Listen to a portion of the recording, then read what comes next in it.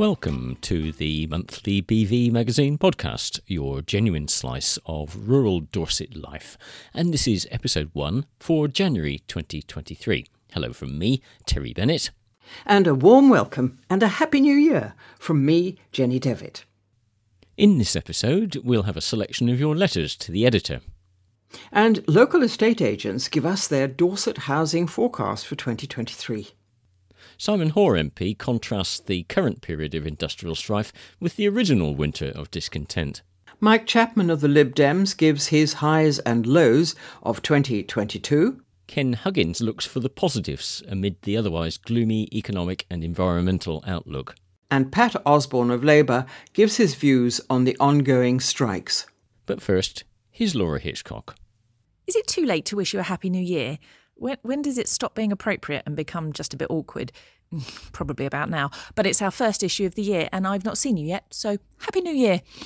We had a wonderfully packed house over Christmas and New Year. It's astonishing how full it feels when you have 4 children and they all turn into adult-sized human beings when you're not looking. And then one gets himself a wife. Some of them bring a friend or two over, and before you know it, you're making toasted sandwiches for 12, while vociferously defending your position that cheese has no place in a hot tuna sandwich. And yes, in the interest of science, I tried it and will now acknowledge that my previous position may have been foolish. I have, in fact, wasted 20 years since I discovered toasted tuna by not actually adding melted cheese to it. Thanks to a small hiccup in editorial organisation, there's no Random 19 or Dorset Island discs in this issue. Sorry, I know, they're popular. Instead, may I suggest you spend some time on the solar farm debate with Rupert Hardy and just have a look at the columns you might normally flick past. I know, I do it too, but trust me, every single page in our magazine earned its place and it's well worth some minutes of your time. Jane's wildlife column deserves to be read slowly. Charlotte, flowers, always makes me laugh. Andrew, farming, always makes me think. Roger Guttridge always has a good story. And if you get a chance to look at the magazine, Tracy and Courtney manage to combine words and pictures perfectly every month in A Country Living. The readers' photos are also an absolute joy, so please, if you get 2 seconds, do just go and at least have a look at the photography. I know that everywhere we look right now, there seems worry, despair, gloom, uncertainty, and a bill that needs paying. Except here in the BV, of course. We always try to leave you feeling a little bit lighter and perhaps knowing something new. And we're free, obviously. Meanwhile, we shared a small note on social media which has been really popular and I think it bears repeating. It's January. Rest. Get some fresh air. Find a new favourite show. Eat chocolate. Keep cosy. Cook your favourite foods. Get yourself a big bunch of flowers and plan some adventures. See you in 3 weeks. Letters to the editor. First of all, Susan Holmes wrote in by email to ask, why do people in Blandford have to drive fast? Taking a few things to my car on Christmas morning, a car was coming towards me at speed. When I said to the woman who was driving, slow down, I got F off back. Charming, and on Christmas morning. There just is no need for either. I thought it appropriate to contact your magazine in the hope that a warning note could be posted.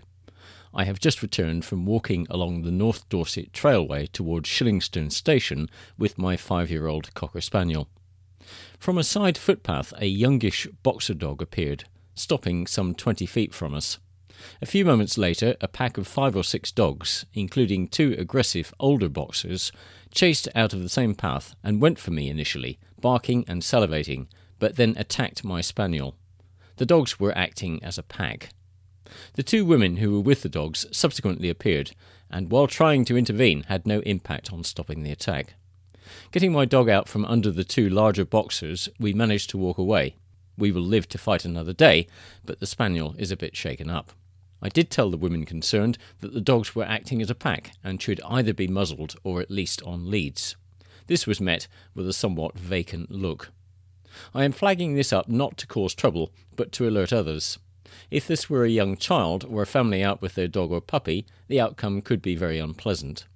I understand these women are local, so a repeat of this matter is highly likely. And that's a correspondent whose name and address has been supplied.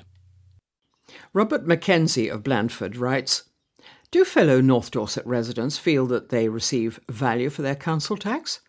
It recently came to my attention that we have the 3rd highest council tax rates in England. But do we get the 3rd best services? I'm failing to see where all the money goes. I would welcome someone pointing me to the information. Council tax is for our streets, lighting, rubbish, planning, policing, etc. But our streets are constantly being washed into potholes, or, as in Sturmster Newton's case, falling into the river. There's very little street lighting, except in the towns, and there's even less police, through no fault of their own. But we know the government have no wish to lose votes by raising the taxes required to foot the rising social care bill, so they pass it down the line to local councils. And I presume, as Dorset has an ageing population, our social care bill is higher than most?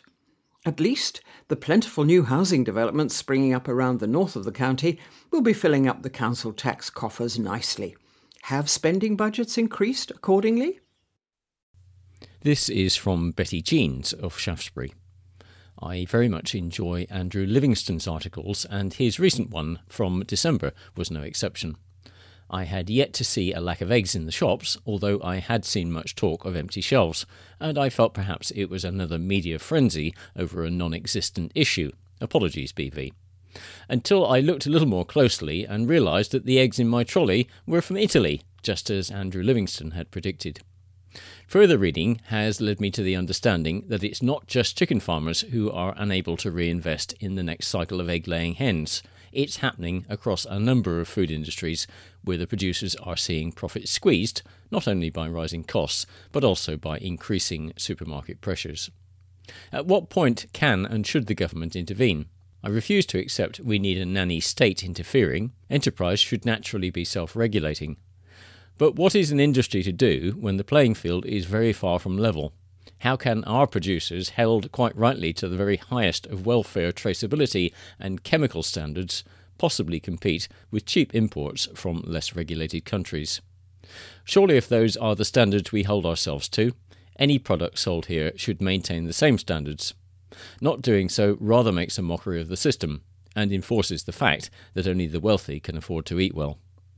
If everyone had the same standards, the prices would be the same for all. And a note from the editor, you may find George Hosford's article in Farming this month even more illuminating, Betty. Pam Ferguson wrote in by email to say, I was so surprised when I had a call just before Christmas telling me that I had won the Boxing Day racing prize. On Boxing Day, we joined the queue of cars winding slowly through Wincanton to the racecourse. The going was good to soft, and that was just the car park. Thankfully, there was a tractor on site to pull out anyone who got stuck. We had a great day, chatting to other racegoers, cheering on the finishers. The noise in the stands when the horses are coming into the finish is incredible. Thank you for organising the prize. It was a great day out, and one we will repeat. This from Graham Gale of Milton Abbas. There was a recent cheque presentation to the Milton Abbas Surgery. £2,000 was raised primarily by monthly charity pub quizzes held at the Crown in Winterbourne, Stickland throughout 2022, with the remainder being raised by a local resident who match-funded some quizzes, local donations, and the profits from local arts reach shows. The main aim of the fundraising was to allow Milton Abbas Surgery to buy a second online heart monitor, which transfers results directly to the patient's records, reducing administration work by the practice staff. This equipment is very rare in Dorset, so Milton Abbas are leading the field in detecting and recording heart issues. The housing market. Prices may be falling and mortgage lenders nervous, but house hunters are still looking to move. Local experts take a look at the Dorset housing market in 2023. Mortgage rates have risen to levels that were unimaginable just 12 months ago. A cost of living crisis rages on, and there's a widespread belief that house prices will continue to fall. It's worth pointing out that mortgage rates have been falling since they peaked in October, though staying much higher than for many years. The top 5-year fixes come in just under 4.5% now, compared with 2.5% a year ago. Sellers may have to accept that buyers simply cannot afford to pay 2022 prices for their home in 2023. But the flip side of that is that their own new home should be cheaper too. Spring is traditionally the best time to sell your house. But if that's going to be you in 2023, then right now is the time to start thinking about it. If you're a seller, then perhaps start considering getting your house on the market to get ahead of the spring competition. But it's a big decision, and with the economy in turmoil, is now a good time? Is the market even moving at the moment? Or is it still moving too fast? Fear not. We've rounded up some of the most experienced local experts to help with their top insider tips on how to sell or buy a house with as little stress as possible this year. The first question. Tell us about the property market over the last year. Are house prices falling in Dorset? Is availability increasing? Is there still a national move to the country? No one could have predicted the exceptional demand for property over the last few years, nor that it would continue long after the last lockdown, says James McKillop, head of residential sales at Savills in Salisbury. However, it was inevitable that the associated price growth would need to return to a less frenetic pace in the long term, and we are starting to see that. The legacy of the pandemic is buyers driven by lifestyle choices. It now seems to be ingrained in the UK buyer's psyche. In a recent Savills survey of 1,500 prospective buyers and sellers of prime property, when asked what type of location is most attractive, the majority opted for small towns, villages and countryside over cities and their suburbs. Sarah Cull, Senior Associate Director at Strutt & Parker, Salisbury, added, "The property market has certainly been eventful over the past year. For the first quarter, there was very little in stock. This eased, and we had another busy and successful summer. The mini-budget brought about uncertainty and a rise in interest rates, which encouraged buyers with good mortgage offers to press on to conclude their purchases and lock in the rate. The end of the year was quieter as per usual. The market in the first half of 2022 was the strongest we have ever seen," said Harry Jose, branch manager of Roderick Thomas, Castle Carey, agreeing with Sarah and James. Asking prices were at their highest, and we were still achieving 2 or 3% above those prices on average. Since then, we have of course seen a slowdown, exacerbated by the autumn mini-budget. Properties are now sticking around for longer, meaning a larger number of properties appear to be on the market at any given time. I'd say that agents, on average, have around twice as many properties available as they did this time last year. This isn't because more properties are coming onto the market, it's because fewer are selling. Due to that slowdown, I'm seeing many prices reduce, which of course contributes to an overall fall in house prices. However, buyers are still moving, and good properties are still selling at strong prices. We've been fortunate enough to sell some lovely houses, many to cash buyers who haven't been impacted to the same extent by increasing interest rates. Others, especially the first and second time purchasers, are being impacted by apprehensive mortgage valuers, even when strong prices are offered by still confident buyers. What do you see 2023 bringing in terms of the property market? Harry Jose feels we may finally be on the other side of the COVID effect. I strongly feel, he says, that we are really just seeing a return to the traditional cyclical nature of the property market, which was normal pre-COVID. The spring booms and then the market tails off again in the winter. Sarah Cull agrees. We feel, she says, that 2023 will bring about a more traditional market, where properties take slightly longer to sell, but still change hands. It's widely expected that interest rates will settle in the later spring, and the good weather always brings buyers back to the market. James McKillop commented on the longer financial view of the market. Savills researchers anticipate slight downward pressure on values in 2023, but less pronounced than in the mainstream markets. There is still strong demand for the right property, the area remains hugely popular, and while 2023 activity won't be as high or as frenzied as it has been, we are still seeing the effect of a significant stock shortage. Good homes in good locations will always see strong demand, and if priced correctly, will sell well. Taking a longer view, Savills researchers are forecasting a return to positive growth as early as 2024, with prices over the next 5 years seeing increases of up to 11.6%. The third question. A presentable but busy family home gets 2 hours' notice of a viewing. What should they do? Harry continued, "As I said, the house doesn't have to be perfect all the time. House viewers really aren't expecting daffodils on the windowsill and freshly baked bread in the oven. I'd recommend making all the beds, giving the house a quick vacuum, and washing up any dishes. Also, another tip from personal experience, make sure you stay out of the bathroom just before. Sarah had similar advice. Air the house, light the fire, if it's cold out, get some flowers on the table, clear the surfaces, make the beds, put the loose seats down, and run the vacuum around. Also, if you have dogs, do take them out for a walk during the viewing.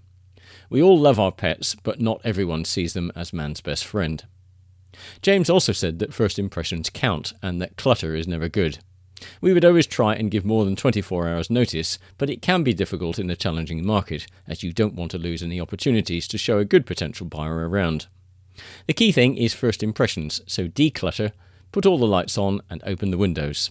A fresh, light-filled house will always do the trick. Buyers are very understanding about family homes, especially if it's a last-minute request. Most just appreciate the opportunity to view. Are there any real-life do not do this bloopers you can share? Sarah recalled one client who carried out their own viewing, and they referred to the village as the village of feuds and floods. She said, "The viewer did not buy, and we took over the viewings." Harry has seen some things too. We have certainly had some worse than others, but hygiene and cleanliness are vital in all walks of life, and house selling is no different. From minor things like not washing up before a viewing to real eye-openers like dog mess in the house, we have seen it all. It doesn't have to be a show home, but please do make it feel welcoming. Question 5. When you can see a glaring issue which you know may put buyers off, do you tell the vendor? Sarah was comfortable with being truthful.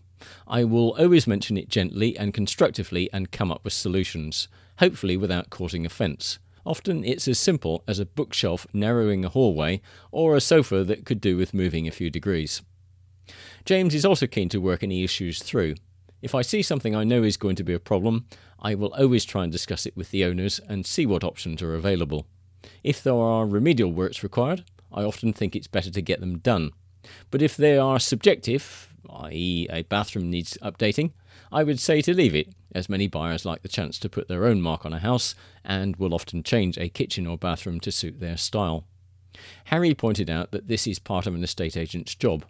It's an important but difficult conversation to have, and one which requires some diplomacy. I always go ahead and inform the sellers, but open the conversation by asking them if they would like some advice on how best to present the house. The answer will always be yes, and thus you have the platform to go ahead and advise. After all, a seller is using an agent for their professional experience and advice. What unexpected features make a house easier to sell? James didn't hesitate. He says, with the cost of living affecting everyone, energy-efficient homes are starting to attract premium prices. It doesn't matter what age of house you have.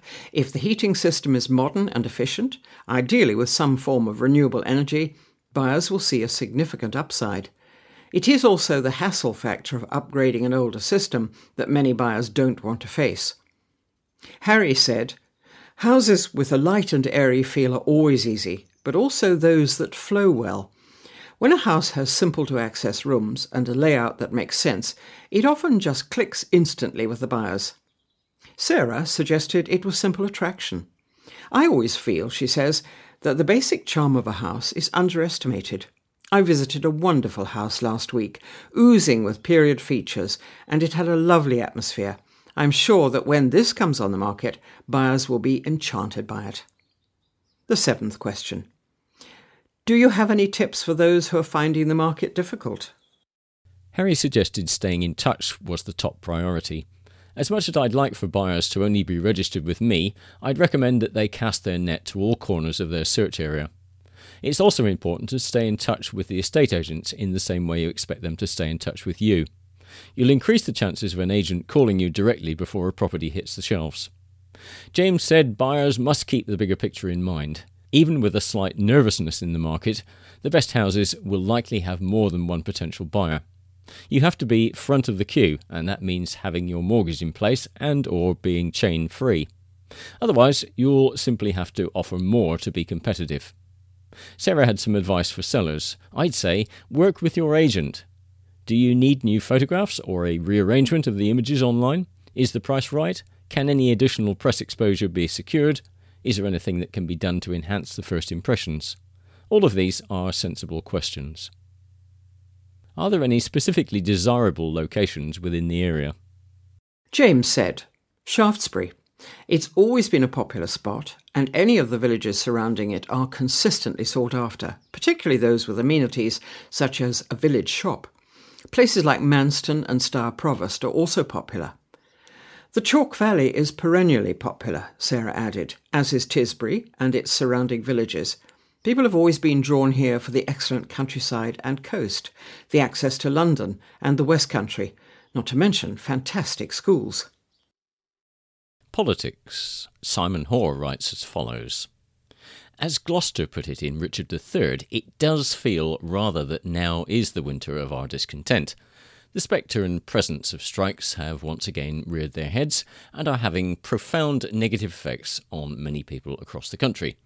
The term winter of discontent was first used in a UK political context to describe the strike-laden days of 1978-79. I don't believe that those of 2022-23 are anything like as momentous or weather-making from a political perspective. Anyone with a modicum of knowledge of Dorset's history will know the story of the Tolpuddle Martyrs. The role that the trade unions play, representing their members, championing workplace safety and rights, is a vital and important one. Prior to their creation, the life of the working man and woman was precarious, subject to the whims of the employer. Huge and beneficial strides have been made from which all of us in work, whether we are members of a trade union or not, benefit. Statutory sick pay, paid holiday and the like all came about directly through the lobbying of trade unions. However, it's the right to withdraw labour below a certain public service level that's the sticky issue. Our police, military and prison officers are unable to strike because to do so would, among other things, jeopardise public safety. Should we now be thinking about a similar caveat for other vital public services, for example in the health and transport sectors? I don't have a doctrinal view on this, but rather I'm committed to the public service and people being able to go about their daily business, be educated, commute or receive healthcare irrespective of whether there's an employee-employer dispute going on. One of the concerns of many strikers is pay. Inflation, as we know, is higher than for very many years, although it appears to have peaked and is now falling. Interest rates are moving upwards, although still historically low, as a way of addressing those upward inflationary pressures. We often talk of inflation without really thinking about its effect. I was asked about this on a recent school visit and provided the following analogy. You have a chocolate bar at playtime. You expect to eat it all and to enjoy it, but along comes the inflation monster who swallows a great chunk of it. You lose out. You may then buy a larger chocolate bar, but the monster only comes back to take a slightly bigger chunk. No matter what you do, the monster always wins. The monster always comes back. He never really goes away. You only have a chance of enjoying your chocolate bar if we starve and defeat the monster. We need to starve and cage rather than feed the inflation monster. Inflation-busting pay increases do not bust inflation, they feed it, adding fuel and stoking the rates higher. Anyone in current public life knows this is not an easy message to communicate or accept. It is the political economy version of tough love. Unless we beat inflation, everything else will be in vain. So that is currently the central, all-focusing task of the government. It's not easy, but it's necessary. Throughout this year, I will continue my regular advice surgeries to provide help and support to those who need it. Please email simon.hoare.mp@parliament.uk to make an appointment. May I close this first column of the year by wishing everyone across North Dorset a belated but sincere, happy, peaceful and safe 2023. And from Mike Chapman of the LibDems, the new year provides the opportunity to reflect on the past 12 months and also to look ahead. My personal highlights of 2022 include knocking on doors in the villages around Wem in North Shropshire during our by-election effort. The experience told me that there's always much to play for, whatever the apparent odds. I found a great similarity with the Blackmore Vale. There were strong echoes at the Gillingham and Shaftesbury show in August, a rural community that wants to have the wherewithal to get on and create its own better future, and to lose the constraints of a centralising bureaucracy and top-down diktat. The low points of the year were the events that gave us 3 PMs within a month and a half, ending up with someone with no mandate whatsoever outside the House of Commons. Yes, there is now a sensible, if managerialist, pair at the helm. The besetting sins of managerialism are that you believe you have a right to be in charge, have a right to say what gives, and have a tendency to disregard the views of workforce and shareholders alike. Does the cap fit? Is this sustainable? Is it even democratic? The questions of our age. We are likely to see a continuing focus on inflation, which has now probably peaked. Success will be claimed, even though prices will remain at their new higher levels. The underlying reality is that heating our homes has become a luxury. Buying a home has become even more of a stretch for the young. Travelling to work chews up a greater proportion of our income than ever, and a decent diet is beyond the less advantaged. Who would have thought it after 12 years of a Conservative government? We also have broken systems in health, social care, the railways, and the Royal Mail. The issues are not just about pay, they are about long-term viability, about the motivation, energy, and productivity of the people involved. Add in the fragmentation of the Union as a result of Brexit, and you get a very sorry overall picture of incompetence and failed dogma. Looking ahead, though, a different kind of government is available. You see it everywhere the Liberal Democrats are at work, an approach based on listening, understanding and caring, on building for the future, harnessing creativity, and creating opportunity and fairness for everyone. Both Tory and Labour depend on narrow views and the dividing lines between have and have not, city and countryside, north and south. Inevitably, the solutions from either side are demonstrably and palpably polarised. In the face of global warming, we have Putin, Xi, an inward-looking USA, and an arm's-length EU. It won't do. Our best chance is to come together and develop a broad, unifying, and more effective way ahead for the good of everyone, broadly based and unifying above all. This from Ken Huggins of the Green Party. Generally, I consider myself towards the glass half full end of the spectrum, but I must admit the events of last year had me beginning to doubt my sanity in seeing any reason for optimism. However, there are some encouraging signs for hope, perhaps even, dare I say, the metaphorical green shoots of spring. One is a positive shift in some of the right-leaning media, away from simple outraged condemnation of environmental protests and towards an acceptance that the climate and environmental crisis is real and must be addressed urgently. In a recent Times column, for example, the writer admits to having fumed at environmental protesters blocking roads and throwing food at artworks, but reflects that he now realises that they are entirely right to be concerned and that their cause is actually everybody's cause. He highlights the gulf between what almost every government agrees needs to happen and what they are actually doing, our own government included. Another positive note has been HSBC saying it will stop funding new oil and gas fields and that it will expect more information from energy clients about their plans to cut carbon emissions. Hopefully, it will not just be another example of corporate greenwashing. Something that gives me particular cause for hope is the fact that although we humans can be thoughtless, selfish, greedy and sometimes downright barbaric, we also have a huge capacity for caring and compassion. Where I live, in Hazelbury Bryan, the community response during the COVID pandemic focused on the Red Barn Village store, where the proprietors, Tara and Darren, packed up regular supplies of food and other items for a team of willing volunteers to deliver to residents who were unable to collect for themselves. The new year will be what we collectively make of it. We all have a part to play. Let's look out for those in need, some of whom may face greater challenges than we do, but find it difficult to ask for help. And let's stay focused on our capacity to care, both for our fellow humans and the natural world we all share and depend on.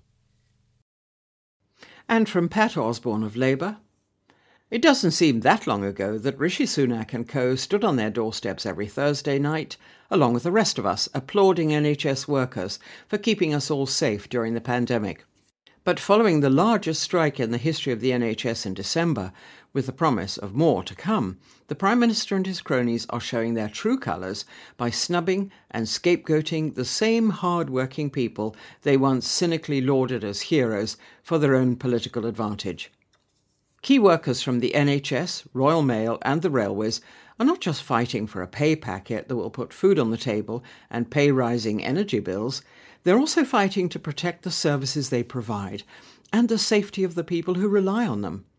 In the case of NHS workers, it's the NHS itself that they're fighting for. The response from the Tories has not been to enter into dialogue with workers and acknowledge their legitimate concerns about the rising cost of living and degradation of services. Instead, it has been to try to blame them for an NHS crisis born of 12 years of ideological spending cuts and their total loss of control over a broken UK economy plagued by inflation. With the cost of energy bills, the weekly shop, filling up your car, rents and mortgages all going up, the only thing that isn't is wages. Already squeezed people are being put under ever more pressure. Meanwhile, Big Energy predicts $170 billion in excess profits over the next couple of years, with a further $33 billion predicted for city bankers. It doesn't take Carol Vorderman to work out that it is fat cat profits and not nurses' pay that is at the root of our current inflationary woes. Well, that's all for episode 1 of the January 2023 BV Magazine podcast. Join us again for episode 2. Until then, it's goodbye from me, Terry Bennett. And goodbye from me, Jenny Devitt.